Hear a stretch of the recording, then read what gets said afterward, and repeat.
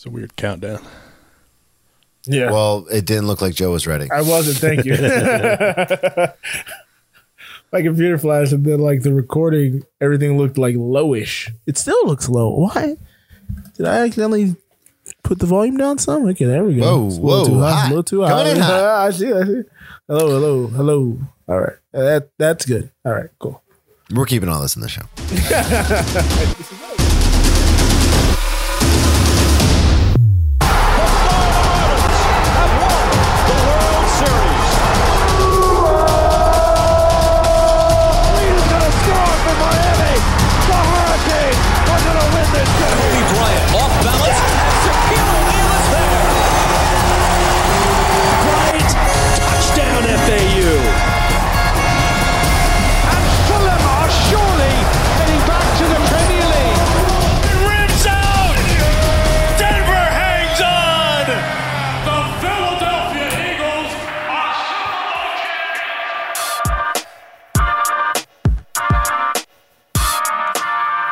What is going on, everybody? Welcome into another edition of Cheers from the Press Box. I am your host, Brennan Tassif.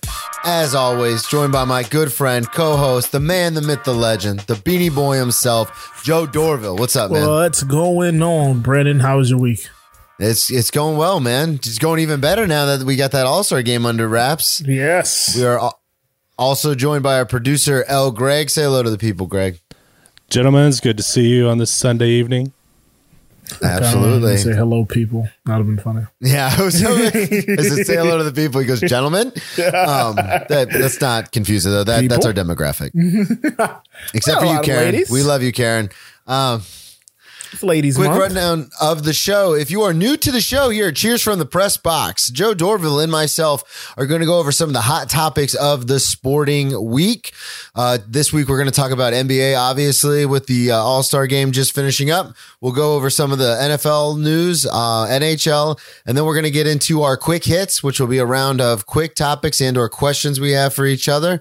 After that, it'll be followed by the walk-off, which will be a short essay portion of something near and dear to our hearts, something emotional, or sometimes something fun. It's not going to be fun today, though. I'm going to cry. We are going to finish with the press conference, which is where we just plug everything. But first, let's get to the big daddy of them all, the kickoff. Greg! Ready to return the opening kickoff. Perfect way to kick off. Here we go. All right, here we go. Indeed. Joe, do you know what today was? Game of the week. Game of the week. Oh, fine. It's been a while since we could say that. Brendan, today was All-Star Day. I don't know if you're aware. Yes, it was. We talked last week and prior weeks about how the NBA was shuffling the deck, to deal with COVID and whatnot. And instead of the traditional All-Star weekend, they were cramming it all into one day. Yes, we got All-Star Day today. For those of you who are uninitiated, we are talking about the National Basketball Association, the NBA. So we did everything. They did skills competition, dunk contest, the All-Star game, which has a weird format I was not familiar with. Love the new format. You did love it? Okay, yeah. I mean, I could take it. We can discuss it when we get to that portion of it. Okay. What do you want to start with first? All right. So NBA is your wheelhouse. Yep. Start just general recap here. So All-Star Day. Now, initially, me and you had some pushback. We were like, this is too much to try to get everything in one day. This is always usually spread out over a weekend. But you know what, Brennan? Kind of liked it. You did? I kind of liked it all being in one day. I could just sit for all that time, get it all in. I don't have to come back the next day. Now, they're never going to do it again going forward because tickets and gate, hopefully next year after COVID. Yeah, you lose a lot of ad sales shoving it into one day versus a weekend. But God, I really liked it. It was everything was also condensed. Like the skills competition, instead of the 8 field, it was a 6-man field. The 3-point contest, instead of an 8-man field, is a 6-man field. Dunk contest, instead of 4, it was 3. Yeah, so they trimmed a lot of fat. But Domnus, I'm never gonna get his name right. Sabonis. Yeah, I was gonna say, well, just call him Sabonis. I try to put some respect on his name because he beat your Nikola Vucevic in the skills competition. I saw that. both the big men won. Vucevic beat Chris Paul. Sabonis beat a uninterested Luka Doncic. He didn't even take his warm up off. I was like, he does not give a shit about this right Nope. Surprised he wasn't smoking cigarettes out on the court. I thought he was going to be ripping heaters by his appearance. He looked haggard. He looked like he just woke up when they called his name. I was like, what the hell, Luka? Probably doing shots of vodka in the hotel room. And he's like, noche priятно. He's not Serbian. I wasn't Serbian. Okay. He's not whatever you did because I wasn't Slovenian. Steph Curry takes his second 3-point championship contest. I like the new format they did. I don't know if you're aware of it. I don't think you got a chance to see it, but now they have a 30-foot shot. So they have the 5 racks, and then there's 2 essentially like hot shots, where they count for 30 3 feet. Yeah. So I'm sure Steph Curry drained a bunch of those. He's drained 3 out of 4. Yeah, he takes those shots just for fun during games. Yeah, he nailed it. Got 3 out of 4. He beat your boy Mike Conley, who backdoored his way into the game. I was going to say, biggest news of the day. He backdoored his way into the game because Devin Booker strained something. He edged him by 1, literally on the final shot. Last money ball, beat him 27-28. So Steph took that. And then Anthony Simons won the slam dunk contest, becoming the first Blazer to win a slam dunk contest. In all, he probably had... No, I think Obi Toppin had 2 more impressive dunks. But dunk contest, it's never going to get right. They're never going to fix it. Yeah, they never do that right. The game itself was pretty high scoring, as it always is. They had a different format with the game this year. I don't know if it's... I know last year's... It was the same last year as well, yeah. Okay, yeah, last year is when they changed it. Yeah. Okay. But it was real interesting. But of course, you called this while we were pre-production. Giannis Antetokounmpo, your man, your boy... I mean, took the MVP home on that one. It was Team LeBron versus Team Durant. Team LeBron versus Team Durant. Did you see the news that I woke up to, though? The startling news. What happened? What? No, I don't know what you're talking about. He's so quiet. To start the day, we found out that Embiid and Simmons could not play in the game due to contact I'm sorry. tracing. I did see that news. Okay. You just said, did you see the news? I woke up. I don't know even what that even means. Yes. I'm saying. Due to contact tracing, Embiid and Simmons could not start the game. That was interesting. I don't know if that's going to... Yeah, I don't know if that's going to hinder them moving forward because it's only a 7-day break. Or a 10-day break, so I don't know. It's a 10-day break, but... I think the league resumes back on Wednesday, so they'd probably miss a game, potentially 2. Okay. But yeah, for all the shit that we gave the NBA and the fear, this was kind of the fear. This is exactly what we talked about. Because they did it the way they did it, they never came in contact with any of the other players. So that's why the game was still able to go on and nothing got stopped, which is kind of dope. So yeah. Well, I was gonna. Is there anything else you want to touch on with the All-Star game? Because I was going to transition. Speaking of real NBA consequences, the only other thing I'll say, the NBA is great at putting events together. When LeBron came out and said that he wasn't for it, I wasn't for it, and you know what? I ended up enjoying it. It was pretty well done. They did a lot of charity work. Nonprofit work. I saw that almost $1 million donated. Yeah, I was really, I really thought it was. This is the last thing I'll say about it. I thought it was like you. I was like, no, this is dumb. This isn't going to work. I really thought the logistics were very streamlined. Like you said, like once they got going, it was like, oh, it's going to be the whole day. Like, okay, cool, let's go, let's play. I did want to transition though. We were talking about Embiid and Simmons and real NBA consequences. Speaking of, Blake Griffin was bought out by the Detroit Pistons. And what have we been saying the last 2 or 3 weeks is that the Nets need to get a big. Last time I checked, Blake Griffin falls into the big category and he is now signed with the Brooklyn Nets. He's signed. He's agreed to terms. He is big. Brennan. Do you think we always talk the last couple of weeks, we talk about them on defense. Everyone is aware of Blake Griffin and his injury history. He's kind of a shell of his former self. He's only dunked, I think it was one time in the last calendar year. Yeah. Do you think that this provides, other than his physical size, this provides any sort of presence for the Brooklyn Nets on defense or offense for that matter? Defensively, he's never been great, even though he can guard multiple positions. I think the best thing to take away from this new deal is they added necessary depth, because since it was a buyout from the Pistons and they could just acquire him that way, they didn't have to lose anything. It cost them nothing other than cash, no people capital.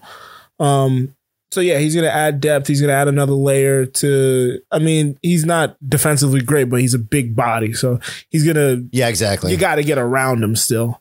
Yeah, and I mean, I honestly don't think it's going to make a difference for the 76ers in that series. Mark that here. Everybody, please mark that in your phones on wherever you're listening to this. 76ers, if they go against the Brooklyn Nets, will defeat the Brooklyn Nets. I completely disagree. Again, more only people that can make their own shot. The 76ers have the potential MVP.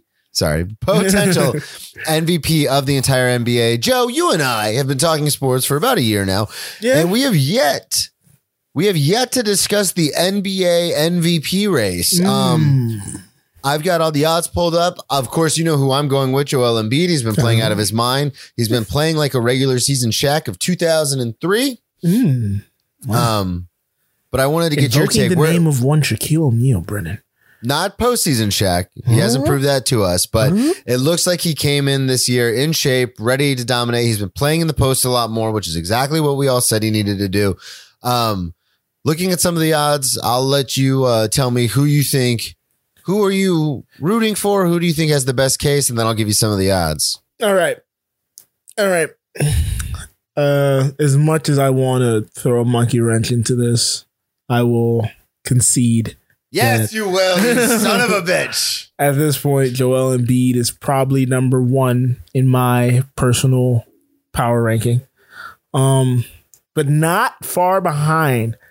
Almost has a case. Only reason Embiid is number one is because his team is number one in the East.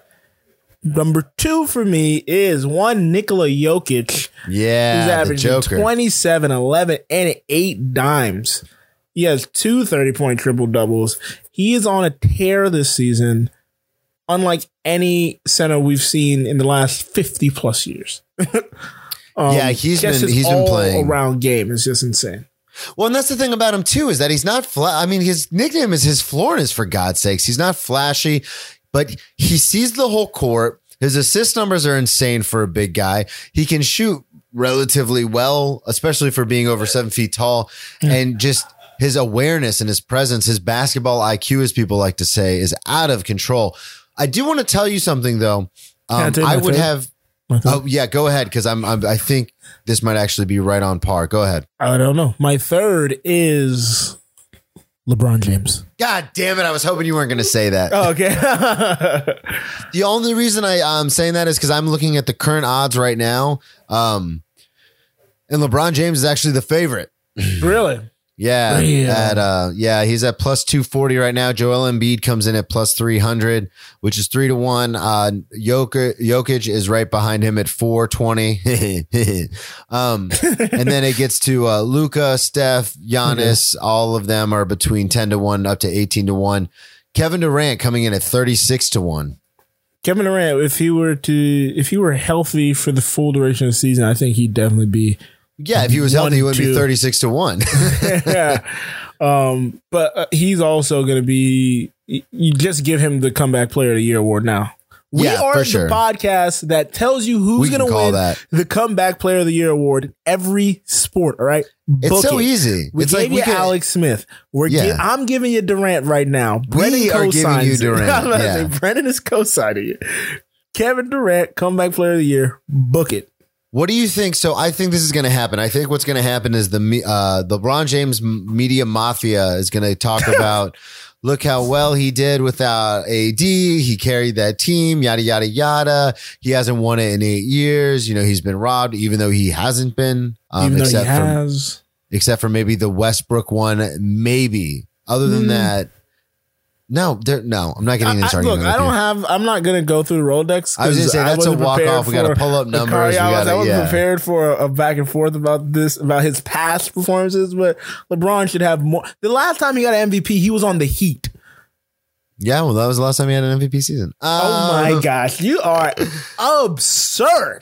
I'm just going to throw this out here. Finals MVP in one of the years he lost the finals. My dark horse is going to be... Like that? My dark horse for MVP is going to be the lightest horse of the race, and that's Luka Doncic. Luka Doncic is playing pretty damn well, but his team, they need to do more winning. You're right. You're absolutely right. We gave it to Westbrook as a fucking 6 seed. I knew you were going to bring that up. We're not giving it to Luka at an 8 seed, all right? Westbrook is going to carry the Wizards to the playoffs. And when Westbrook got it, he had a triple-double and was the 6 seed. Luka is not averaging a triple-double, and he's the 8th seed right now. I need a lot more for him to leapfrog all those other names we've brought up. Just Luka's my guy, man. I love Luka, too. I'm a big Luka fan. But speaking I need more winning. Speaking of big white guys, you want to move on? We're going to transition to the NFL, ladies and gentlemen. Speaking of giant white men. Oh, yeah, we do have sounders. Speaking of giant white men, J.J. Watt is now an Arizona Cardinal. We were all wrong on this program. Arizona didn't even come up. Arizona never came up. I will say I was right that he was not going to take the veteran minimum to go to a winning team. He was going to get paid. You were right about that. But yeah, Arizona. He's there with D-Hop now, who probably had a big hand in recruiting him there. Kyler Murray. As we learned with Yannick Ngakoue. Oh, trust me, I am the pronunciation king. Antetokounmpo. Boom. As we learned with Giannis. Antetokounmpo. It's a B sound, but I'll give you that. I'll give you that. No, but anyway, what we learned with Yannick was the fact that one defensive end does not make or break a defense. Obviously, when he went to the Vikings, they were still getting rolled. I mean, he played well, but it didn't make too much of a difference. Ooh, I see contention right here. So what is your outlook moving forward for the Cardinals with acquiring J.J. Watt? Well, Brennan, I have actually a positive outlook for the Cardinals because they don't have one defensive end. Do you know who's on the other side of that defensive line? Chandler Jones. One Chandler Jones. Okay, so you're aware. I know? Of course I know who's on the other side of that line. Well, I don't know if you know, but last year, J.J. Watt. For a second, I was like, shit. Last year, J.J. Watt had one of the most, was double teamed the most. Chandler Jones has been a perennial sack leader, it feels like, or at least hovering around the top 10, top 5. 10.5 last year. Yeah, I'm about to say double-digit sack getter every season. I think they're going to be a force to reckon with, and that's going to open up the doors for more singles on JJ. As well as I think we're going to see with that front solidified in the same way as like the 2000, not to actually compare them to the 2000 Ravens, but a strong, I was going to say, please tell me. I was going to say a strong front line will alleviate a lot of the pressure on the linebackers. So Isaiah Simmons coming into his second year, I think will do a lot better. Budda Baker, who's an all around guy. Yeah, that's what I was going to bring up the secondary. Doing a lot better. So I think actually this is a good move by JJ because you know the one thing with most teams that win the championship not name or get to the championship not named fucking Tom Brady's team, rookie defense. Quarterback contract. Oh, okay. Yeah, everybody knows around that. Yep, that's the big thing. That's the big thing is being able to spend around your quarterback. They'll be able to go out and get some pieces. I think JJ Watt brings something. Not only what we're talking about, the tangible things, but JJ Watt brings something intangible to that locker room, and that's veteran leadership. And that's white power. What? That's that's Joe Dorville at Headphone Joe. No, not the bad one. Just like he just exuberates like. Exudes. Exudes. No, but qualities. he does bring. I don't even know where you're going. We're getting off of this. He exudes a lot of qualities. God, now you got me saying it. JJ Watt to the Cardinals.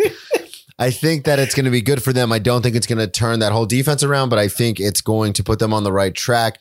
they have to get more discipline. And I think he's going to bring that to them. That's what I wanted to say. Yeah. I'd like to see, I need to go check, but I need to see what their interior of their line looks like. And this also puts the clock on Cliff Kingsbury. If you're still 8-8, you're done, dude. Yeah, absolutely. I agree with that. You and your fucking beautiful mansion at the draft can go take a hike, all right? Floor to ceiling walls. Jesus. I did want to transition from one defensive player to another. This was an interesting story to me, and I'm glad we have it in here just because Kyle Van Noy formerly of the Miami Dolphins just signed there. Yes. Literally last year, signed a 5-year deal and was cut for cap space. What did you make of this? What I made of this is what I think we know and a lot of people don't know, that your contract means nothing in the NFL. It's not as good as the paper it's written on. I think he had a $30 million guarantee. They paid him 15 of it. The other 15 was based on injury provisions. And yeah, they were able to cut him in 1 year. And I don't think it has any damage to their cap pretty much. So yeah, when people are mad at Deshaun Watson for asking for a trade, this is why, because if the team doesn't like it, the team will get rid of you. So the players should have the same damn it, I can't think of the word. Opportunities Exuberate. as the team. Yeah. Exuberate as the team. That's the new shirt. Exuberate. I exuberate confidence. I thought it was incredibly confounding. Obviously, I'm not going to go in on the Dolphins. They have one of the best coaching staffs in the NFL. I stand by that.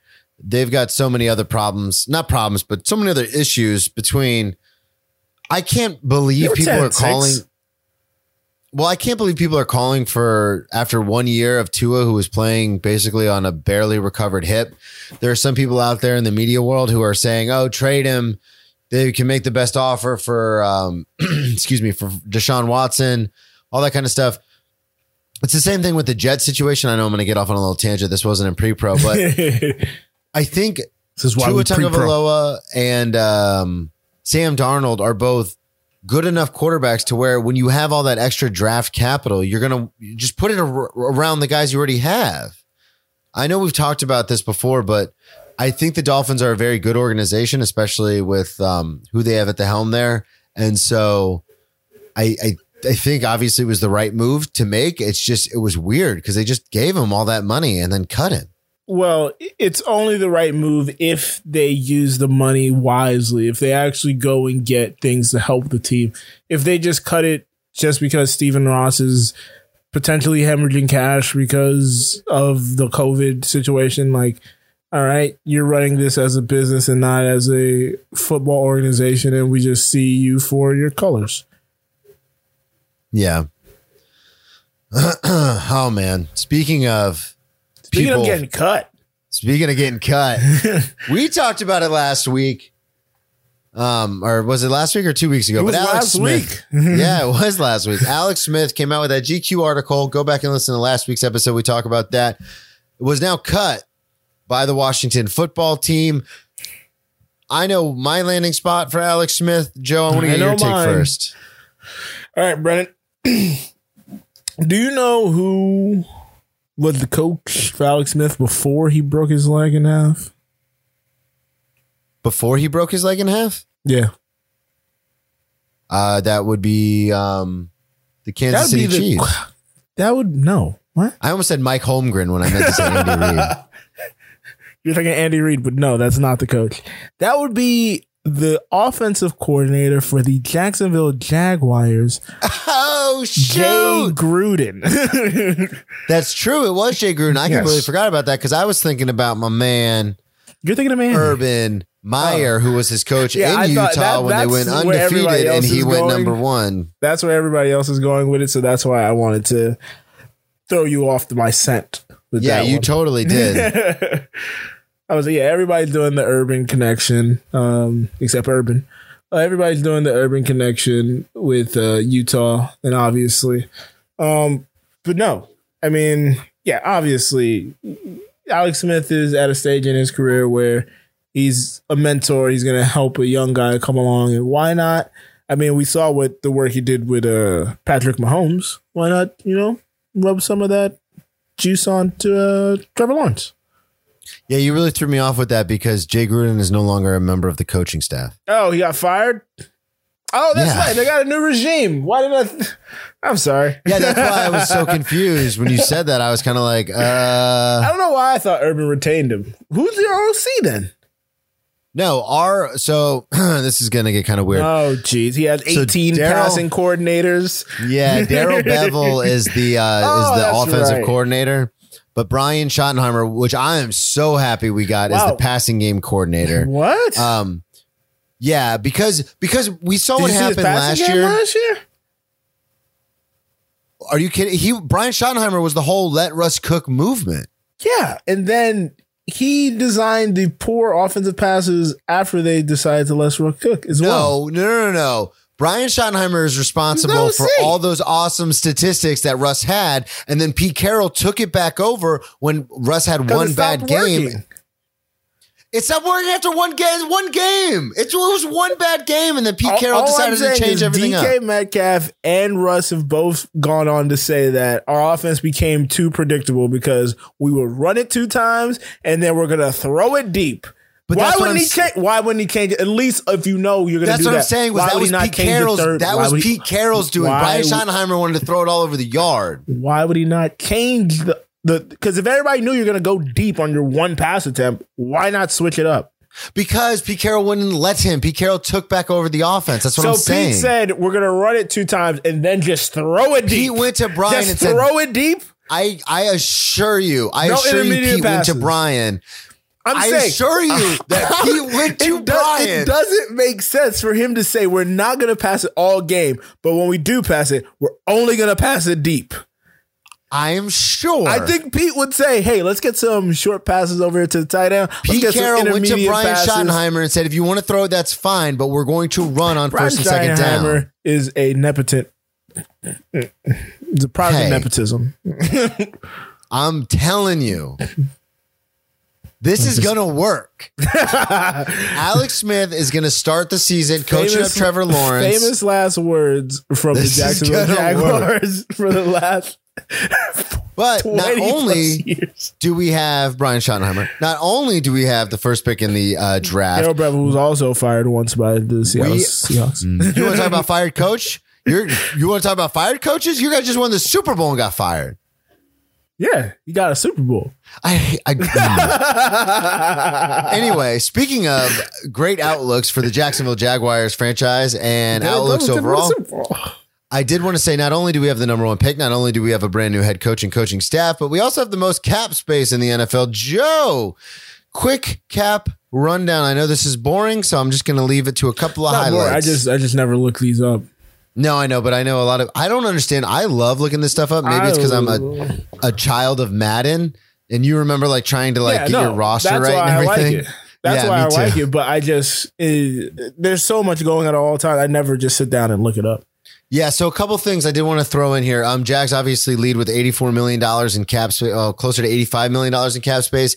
Jets with all their picks are right behind them at 77. I'm not going to go through everything. I think the Couple of- Colts are up there too, right? Yeah, the Colts, which is crazy because they're a playoff team and they've got a lot of good pieces and they still have $44 million in cap space.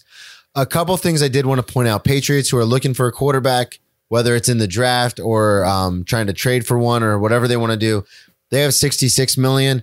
Couple of big headlines. The Vikings, who played well towards the middle of the season last year, but did not start well, are actually over the cap by about $4 million. The That's what happens Lions, when you pay a bad quarterback. yeah, the Lions, who were not very good, over The by Lions $6 knew million. what they were doing. The Lions, Yeah. they took the Jared Goff contract. They know Yeah, what they're in that's- for. Yeah. So 2 things I wanted to point out. The Chiefs, or excuse me, 3. The Chiefs are 22 million over. The Eagles aren't going to be picking anybody up as they're 34 million over the cap. But the Rams, who I've been talking about, mortgaging their future because of the lack of first round draft picks and cap space, Well, those chickens are coming home to roost. With taking on Matthew Stafford and everything, they are $35 million now over the cap. Woo. So it's this year. It's this year or not at all. No first round picks for the foreseeable. I think this draft and two they more don't have after. a pick until like I'm 80. 2026, I believe, is their next first round pick. But that's when I'm 80. Black years are shorter. And the Saints, just last thing, the Saints lead the NFL with over cap, even with Breeze taking that pay cut and not re-signing some of their players they need to as of now. They're still close to $50 million over the cap, 48.8. Where are the Steelers? Because Big Ben also restructured his deal. Yeah, after his restructuring, they have $3.6 million in cap space now because of the restructuring. Biggest hits though. So next week, where does Juju Smith-Schuster go? Jacksonville. Because they can't sign him for that. Allen Robinson and Juju Smith-Schuster are coming to Jacksonville. Both going to the Jets. What? Both. Allen Robinson already did the Jaguars thing. He's not coming back. Yeah, but he was playing with Blake Bortles. Now he's got Trevor Lawrence. And you see why he got out of town. So the reason the Eagles are in as much trouble as they're in is obviously the dead cap money that they take. So the way the cap works is when you sign someone to a guaranteed contract, that's over a few years. This obviously isn't for you guys, this is for the listeners. That's over the course of a few years. So like when you sign Carson Wentz to, let's say, $100 million, well, say 70 that's guaranteed. Well, he doesn't get all 70 right up front. He'll get a signing bonus of 40. And then over the course of the next 2 or 3 years, he has guaranteed money installed. Normally with NFL contracts, the last year, 2 years, sometimes even 3 years is no guaranteed money. Free. So they can cut you without having to worry about it. That's what happened to Van Noy. Yeah, exactly. The problem is in the beginning of those contracts, like Carson Wentz, like Jared Goff's latest contract, they're front loaded. So there's something called dead cap money. So if I want to cut a player, I still owe him that money, so it still counts against the cap. So it's basically money you're paying to fire somebody. And the reason I bring that up... I'm always confused with that because in the event of a trade, why does that debt not just go to the next team? It doesn't. In the event of a trade, the team that signed the initial contract, unless it's worked out in the trade, is on the hook for that money. They're on the hook for the guaranteed money. Yes, exactly. Okay. So if you sign a player, so the salary goes to the new team, but the guaranteed money you sign that player for stays with the old team, which is why the Eagles are now $35 million in dead money because of it's literally the Carson Wentz contract. That's it. Because I'm pretty sure Fletch is off his at this point. Yeah. So it's astounding to me. Like I said, it's, the Eagles with the highest one. And then the last thing I just wanted to point out, the Rams come in second. Eagles are at 40. The Rams are at 35. And then the next biggest one. It doesn't matter because we won the Super Bowl. I understand that. I'm not hounding it because it's your team. I'm just saying it in your face. I have a Super Bowl. I can be that guy now. The team that's in the best shape as far as cap space is going to be, believe it or not, the Chargers, the Dolphins, and the Colts. God, the Colts run a fucking tight ship. They're all Chris Ballard's really good as a GM. Yeah, they're all he just around. Has to spend that money. That's the thing. Yeah, exactly. They're all around 100,000 or less as far as dead cap money. But anyway, between the Saints, the Rams are in a pretty good spot. But the Saints, especially if Drew retires, I don't know. Trey Hendrickson is up. Cam Jordan's coming up. I don't know what the fuck they're going to do. They're going to throw their hands up in there. Speaking of caps, I was waiting for you to take it away. Oh, you wanted me, because I'm hosting this week, you wanted me to do, that was actually a beautiful segue. Speaking of caps. I thought of it. I was like, oh, snap. Talking about the Washington Capitals, transitioning to the NHL now. Our guy, Alexander Ovechkin, Ochin Priatna. So they were trying to start beef. And as everybody who follows hockey knows, you do not start beef on the ice. With a madman. Well, one, with a madman, but two, the team's top scorer. They don't. That's why they had enforcers back in the day to protect them. Ovi obviously needs no protection. Joe, you want to break down what happened with this high sticking incident? So I don't know the other player's name, and I think he was on the Penguins? Greg, did you catch this by chance? It was a black and yellow team. It was either the Penguins or the Bruins. It's players. being a nuisance to Ovi throughout the whole match, trying to fight with him, drop gloves, just shoving him, pushing him around. And eventually in the third period, Ovi had enough. And gave him a little nut tap with his stick. And Brennan, I think Ovi should have to go to jail for at least 30 days. As a man watching that, I crumbled to the canvas. All right. That is not cool. That is not funny. The guy fell to the ice. Ovi should have to pay for that man's surgery because he may need it. Ovi should have to do 30 days in jail. Ovi should have to pay more than a $5,000 fine when Donovan Mitchell and Rudy Gobert paid a $25,000 fine for just complaining about officials. How is the max fine in the NHL $5,000 for a player for whatever the penalty is? That is because, insane. Man, that's how we fucking do things in the NHL. The NHL, look, love it. Big puck guy. It's lawless sometimes. It's really lawless. Yeah, that's true. I agree with you there. Greg's looking at me like, you gotta be fucking kidding. Look, if I could just hit a dude in the dick, sorry for my language. If I could hit a dude in the dick and just pay $5,000, what is stopping me from cutting his head off? Yeah, I mean, that's what you get. You mess with the bull, you're going to get the horn. And by the horn, I mean the high stick. You can't come after Ovi. When this story first happened, I was listening to it on PTI. So I had a lot more information, but then a few days passed and then I kind of forgot about it until you brought it up. You can't go after the number one player on a team. You can't go after my family jewels. I mean, that's illegal in some countries. Do you want to hear the best part about this whole situation? Go for it. We don't even know that guy's name, but we know Alexander Ovechkin's name. Exactly.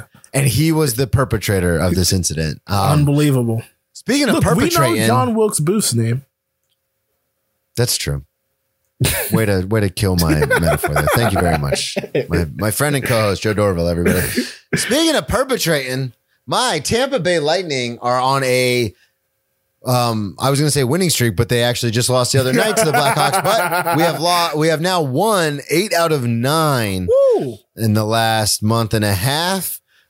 Wins coming against the Blackhawks, obviously Dallas, the Hurricanes, and that last time we talked about it was that horrific Panther series where we ended up losing 2 out of 3.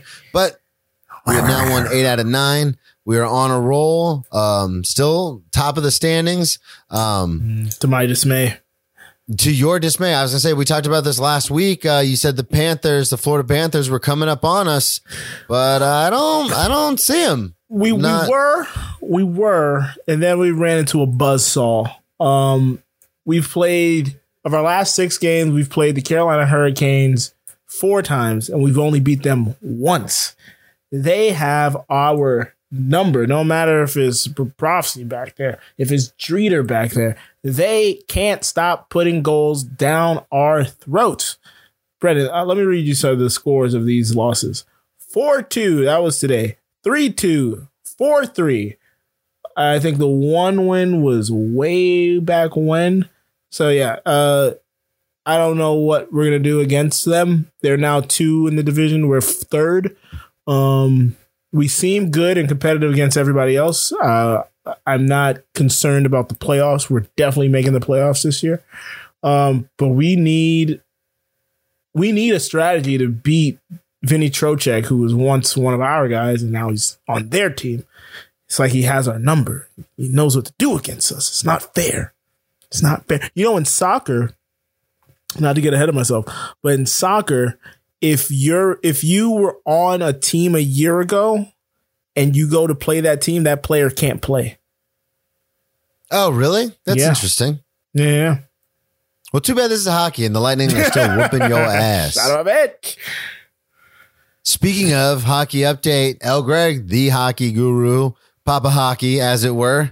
What do you got about for your Avs? Well, the Avalanche are 4-1-1 in their last 6. The injury bug keeps rolling along with them, though.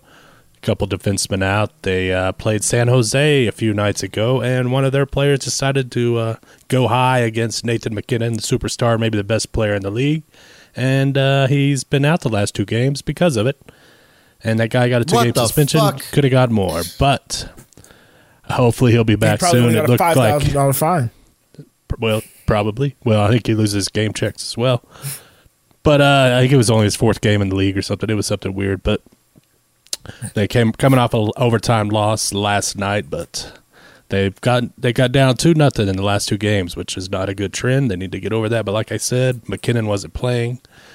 It's good to have their scoring, but they always have 5 or 6 guys injured, so it's pretty impressive that they're still 3rd in the West. And I'm looking forward to everybody getting healthy and making a big playoff push.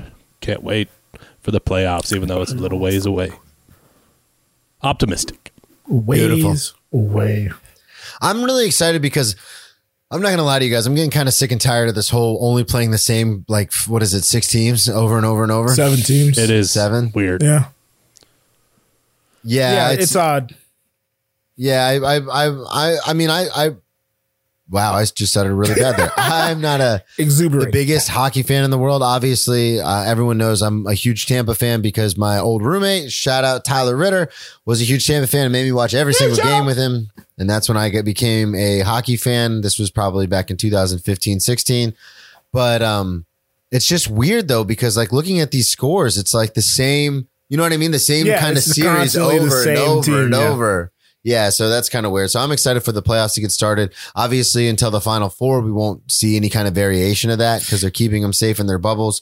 But NHL update, man. Ovi's still one of the baddest men on the planet. Yeah. Keep your balls safe around him.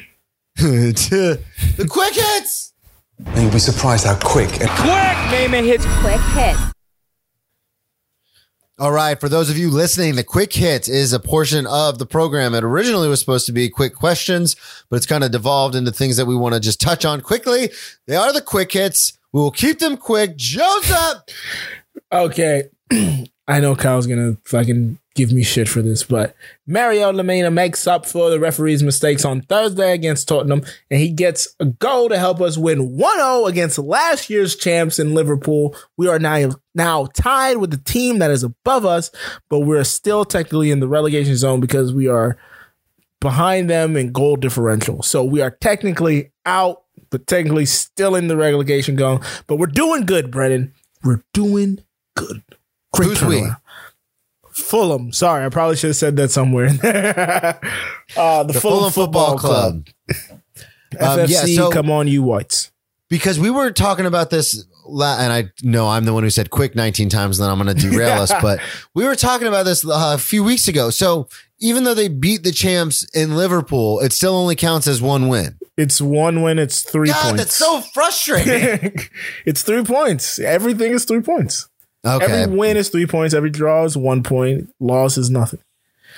But yeah. All right. Moving on. But, sorry. But like I said then, those are not the wins you count on. So those, even though there aren't bonus points, those are essentially bonuses because it's like, this is a game we thought we were going to get nothing from.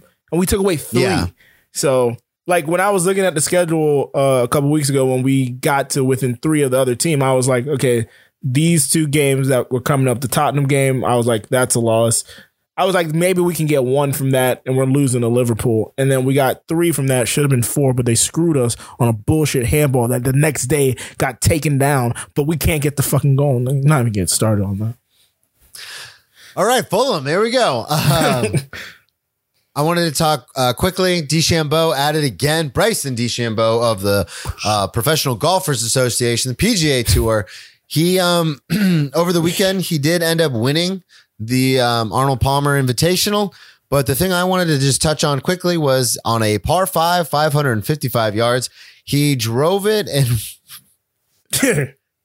he drove it 375 yards. After the roll into the lie, he ended up almost making it onto the green on a par 5 on the drive. Insane. I think he had to hit it over water and he basically took a path that no one had even tried. Yeah. It was impossible to carry, but he carried it.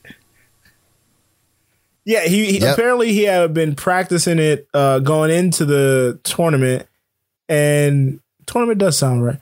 Going into the tournament, and but it was too windy, so he didn't try it on day 1 and day 2. And then yesterday he was like, "Fuck it," just ripped stick and hit that bitch. Yeah, we're gonna get some real high profile guests on this podcast. He said, "Fuck it, rip dick and hit that bitch." I said rip stick and hit that bitch. Oh, you said stick. I thought you said dick. I'm sorry. My mistake, Joe. He nearly got it on the green. The upsetting part is he still only got birdie. He didn't even get right. Got to get that up and down in that putt game, man. Yeah, he had a two-putted. So looking at the rundown, we should have moved some stuff around because I've got the rest of the quick hits. I will make them quick. UFC Fight Night was over the weekend, Saturday. I did see a couple of those fights. I just wanted to point out Amanda Nunes is a monster. Is it Nunez or Nunes? Nunez. Okay. All right. I'm just asking. I thought it was N-U-N. Yeah, easy. God damn it, Joseph. Damn it, Brian. I think it's Nunes. Hang on. I'm full disclosure to the listeners. I am a bad host. I did not have it pulled up. Amanda Nunes kicked somebody's ass. No, but it was crazy because going into it, so the woman she was fighting, she obviously had, so the person she was fighting had 4 inches on her, was 6 foot tall. And then she still beat this Nunes. You were right. I'm sorry. Megan Anderson. Megan Anderson stands at 6 feet tall. She had 4 inches on the reach. Amanda did not care. She still submitted her in the first round, got in a bunch of big hits before she even submitted her, which was kind of nuts to see. The thing I wanted to talk about though was the Jan disqualification loss against Sterling. So for those of you watching, it was a championship fight, and Petr Yan kneed this dude in the dome while his arms were down and he was on the ground, like getting up, like bad. So Sterling was down. Wait a second. What? I've seen many guys fall and then people jump on top of people and bash the fuck out of their face. No. This is wrong. So in the UFC, it is a disqualification if a fighter is on the ground or trying to get up and you kick them in the face or knee them specifically knee or kick them in the face while they are down. Okay, I've seen many a time where Jorge Masvidal knocks somebody down and then jumps on them and like punches them in the face. Yeah, you can throw fists all day long, but you cannot use your feet or your lower knees, extremities. Yeah, while they're on the ground. Just because I think it's just fucking nail for this reason. But I said exuberates. He you did good job, buddy. But like Sterling was out. Like, and you guys know how seriously I take head trauma and stuff like that. Like he like tried to sit up, could not sit up. They called the doctors in. So apparently I was confused about what was happening. Apparently they were waiting to see, they were going to give him a few minutes like they do in a low blow situation and to see if he wanted to continue to fight. Luckily, the doctor came in and was like, no, this fight's over. Like this fight's done. And so Jan was disqualified. But like, even after the big story was after he got the belt, he said, I didn't want to win it like this, left it in the ring. But what I saw watching the fight, he could not even sit up. Like he was out on his feet, however you want to call it. It was brutal. Maybe this is a UFC thing, but Greg, if memory serves me correct, if you're in boxing, if you're disqualified in a match, the title just goes like poof. It doesn't just transfer hands. No, if you're disqualified, I was shocked when I saw that it's too. It's a loss. I mean, if it's a no contest, then it doesn't matter. But if you're disqualified, you lose the fight. So if there's a belt on the line, you're going to get the belt. You know what? I know. I know what just happened to me. I'm thinking of Creed 2, where Creed had the belt and the other guy had the DQ, so Creed retained the belt. Actually, Yeah. what it sounds like you're talking about is in wrestling when championships are on the line and you get disqualified. It's just the fight's over. Nobody it's just over. Speaking of wrestling, anyway, I just wanted to touch on the main event real quick. That was a perfect. You could have rolled. I know it was a perfect segue, but the light heavyweight championship was on the line. I really thought Israel. I'm not going to try to even attempt his last name. Not even I really like this fighter, but I cannot say it. Adesanya. He's a Brazilian fighter. I really thought he was going to win. He actually currently holds the not the light heavyweight championship, the one right under this it. Is we're earning our lightweight championship. Today, Anyway, he is undefeated. He was handed his first loss by reigning light heavyweight champion Jan Blachowicz out of Poland. And yeah, so that was the main event. Anyway, speaking of disqualifications, not losing the championship, vacation. I wanted to touch quickly, last thing in the quick hits, AEW, close to my heart, All Elite Wrestling, owned by Tony Khan, the chairman and CEO, president of the board, also the chairman and CEO of Fulham. Also, he's in charge of transfers. Son of the owner of the Jacksonville Jaguars, so he's near and dear all our hearts. He has been making some big signings. Don't roll your eyes at that. He's been making some big signings. How's he close to Greg?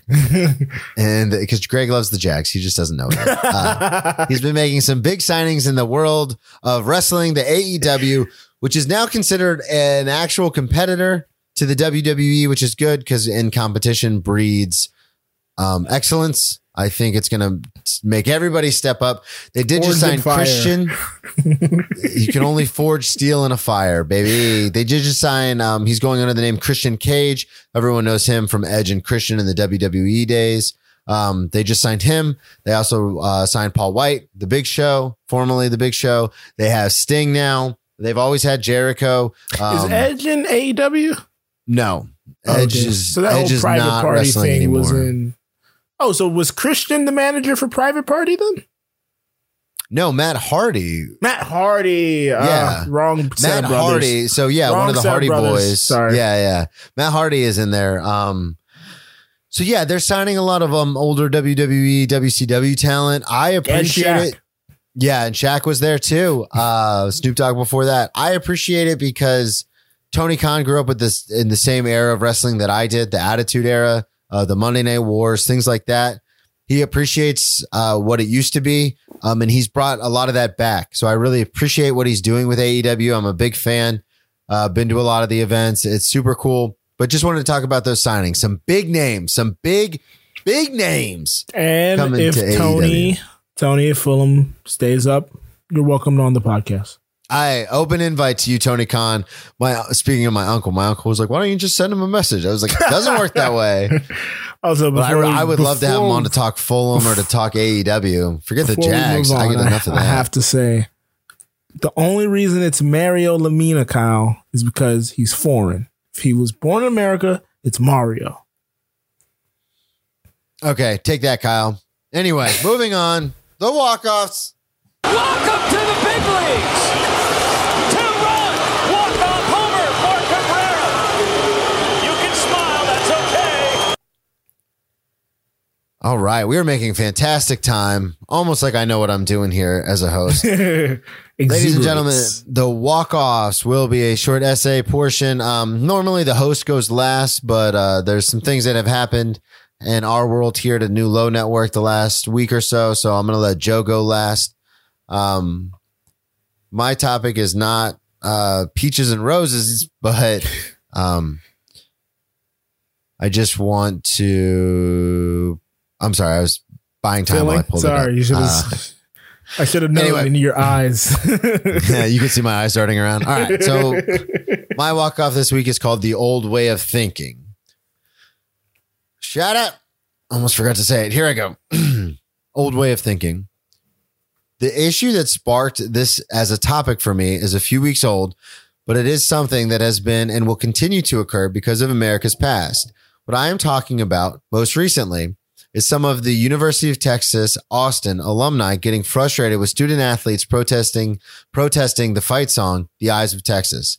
The song itself is said to have racially charged undertones that have disturbed some of the student athletes who have then called for change. There are so many ways to take this topic, all of which would infuriate one side or the other. I wanted to focus more on the response of the alumni to the protesting of the song. To say it was disappointing and hypocritical would be an understatement. Many of the anonymous emails and tweets that were sent to the university president from alumni and boosters threatened to withhold donations and pursue further action of withdrawing support of the university and athletic department if the song were to be changed. I am upset by this course of action because these boosters only care about one thing, and that's winning football games. The other sports are nice, and it is fun to be good at them, but let's be realistic. In Texas, there's only one sport that matters above all else, and that is football. Some of the excerpts I read spoke about the low percentage of black students in comparison to white, and if they do not like the song, they can transfer to a different school. It seems to me that the boosters did not do their due diligence. While the overall population of the student body may have an exceptionally low percentage of black students, the football team, I assure you, is made up of an overwhelming majority of black players. I know this to be fact because it is in every Division I locker room in the country, except maybe BYU. It is easy for alumni and boosters to make threats now in the offseason with football being so far away. But I know if half the team transferred out, they started 0-5 and became the laughing stock of college football for recruits to visit, these same boosters would not only change the song, but double their support and walk down Main Street in a dress carrying a Black Lives Matter poster just for a chance to be relevant in college football again. We saw this recently in Mississippi when outrage over the Confederate symbol on their state flag brought about anger and resentment by student athletes and the attention of the SEC, the Southeastern Conference. Lawmakers had tried to change the flag in 2001 and 2015 to no avail. But when a star running back said he would leave and the SEC considered banning championship events in the state of Mississippi, the flag was changed in a matter of weeks. I love sports for the change they can bring in a person's life, as well as on a much larger scale for a community. But when it is the only driving force to bring about change with something so outdated like racism, it is sad. I am a firm believer that the past needs to be studied and never forgotten. But egregious and horrific timelines should not be celebrated as an old way of thinking, but exposed for what they are. And that is the old way of thinking. Nice. That's it. I had, because I told you this, Joe, I studied the Civil War in college. So I had like sites and excerpts and books. And I was like, nope, gotta keep it to sports. Brennan wrote a research paper, allegedly, prior to this. I did. I really did, dude. I'm quoting John Brown and Frederick Douglass and Steve McPherson. Yeah. Oh, it was bad. It was Bad News Bears. Anyway, so I deleted like half of it and I was like, oh, this is still pretty good. All right. Yeah, that's fine. That reminds me of my first walk off when I did the one about paying college athletes. And then like I went and got so many sources and I was like, I can't do this. Yeah. Well, that's the thing is when we first started, I remember when we first started doing this show, like I spent hours getting numbers and stats and days. Dude, the first couple of episodes I researched over like 2 days. Yeah. I mean, even the show itself, the first couple of episodes, we're just reading off statistics. Yeah. We've gotten better. We gotten looser. Yeah. All right. I'm sorry. I'll shut up. No, you're good, man. Man, I don't know how you do this. Like cry every week. Cry on camera every week. My walk off this week is titled Goodbye to a Friend I Never Met. So Thursday, we were all informed of the passing of a friend and a listener, Jared Ladish. Jared and I met, like everyone on this network. What? Jeez, I hate when I do grammar issues.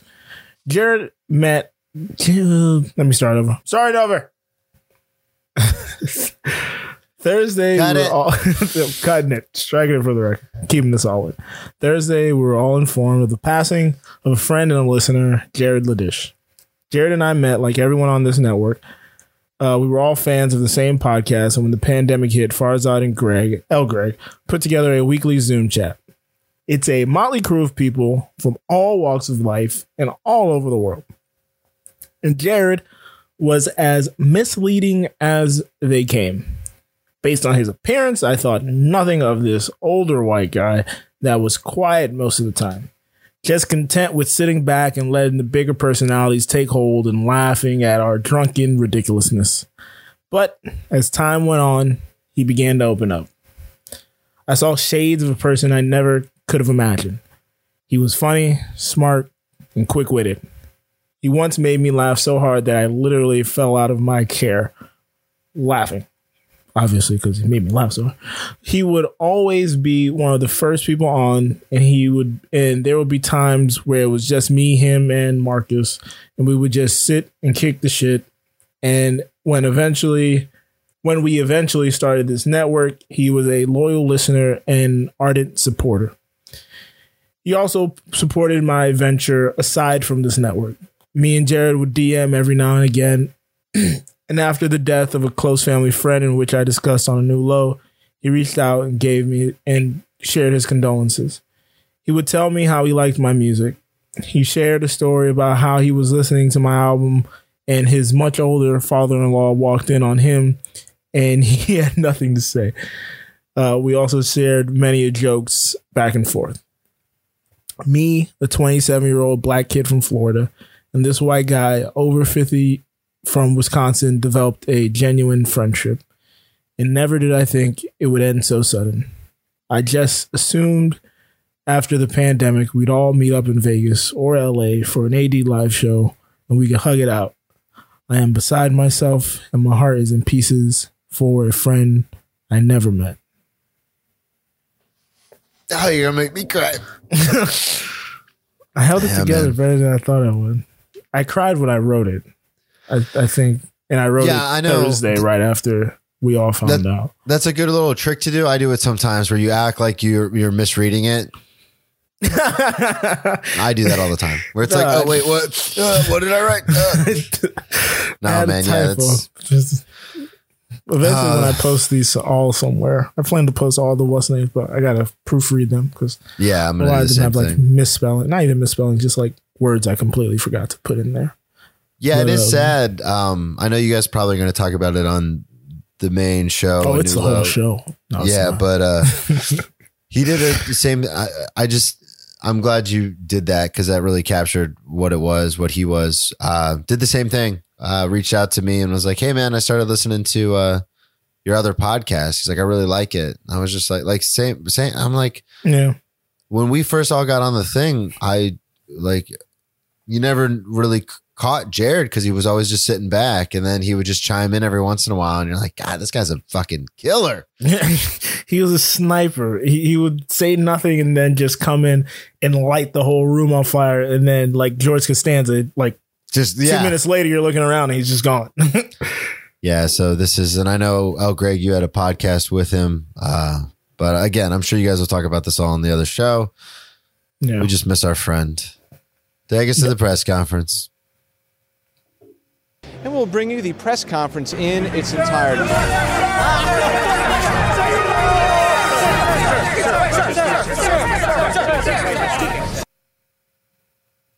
All right, ladies and gentlemen. As I said, my name is Brennan Tassif. I am also a comedian.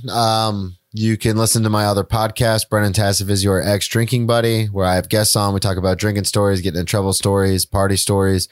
Follow me on all social media at Brennan T Comedy. You can also check out my website, BrennanTComedy.com, for all my upcoming dates.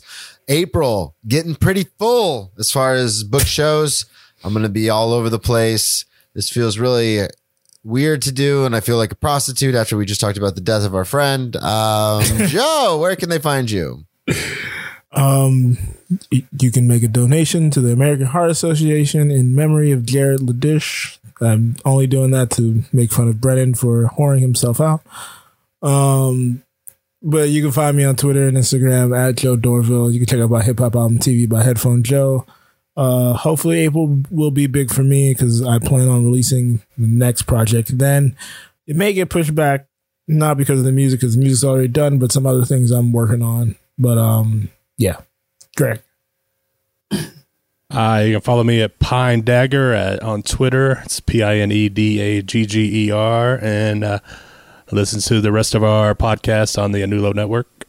They're all fun most of the time.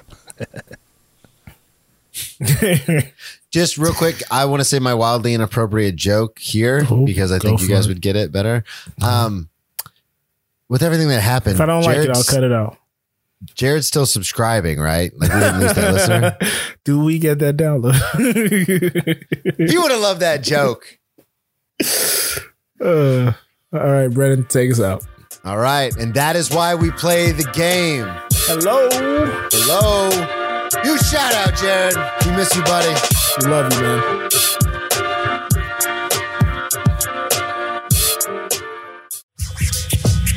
You have been listening to the Anulo Podcast Network. We have 4 tremendous podcasts on our current roster. If you like the hit Broadway musical Hamilton, then you also might enjoy hearing the Ham Boys rank every song from the Hamilton soundtrack on Who Does a Podcast with hosts Headphone Joe and Kyle Loader. Get your sports talk radio fix with Cheers from the Press Box featuring Headphone Joe Dorville and stand-up comedian Brennan Tassif. Curious about how the brain works? Get your neuroscience knowledge with some laughs at Misbehavior Journal Club. This fortnightly science/comedy podcast is where 2 lady researchers bring you the latest studies on behavior. It stars Amiel Moreno and Leah, aka Leia, or vice versa, Crevitt. Finally, we have a new low. The podcast has started it all. This show features Farzad, Headphone Joe, Kyle Loader, L. Greg, and Scott by Scott. They discuss anything and everything depending on their moods or their level of sobriety at the time. Thank you for supporting the Anulo Network, and feel free to share your favorite episodes with friends and family. Thanks again, and goodbye.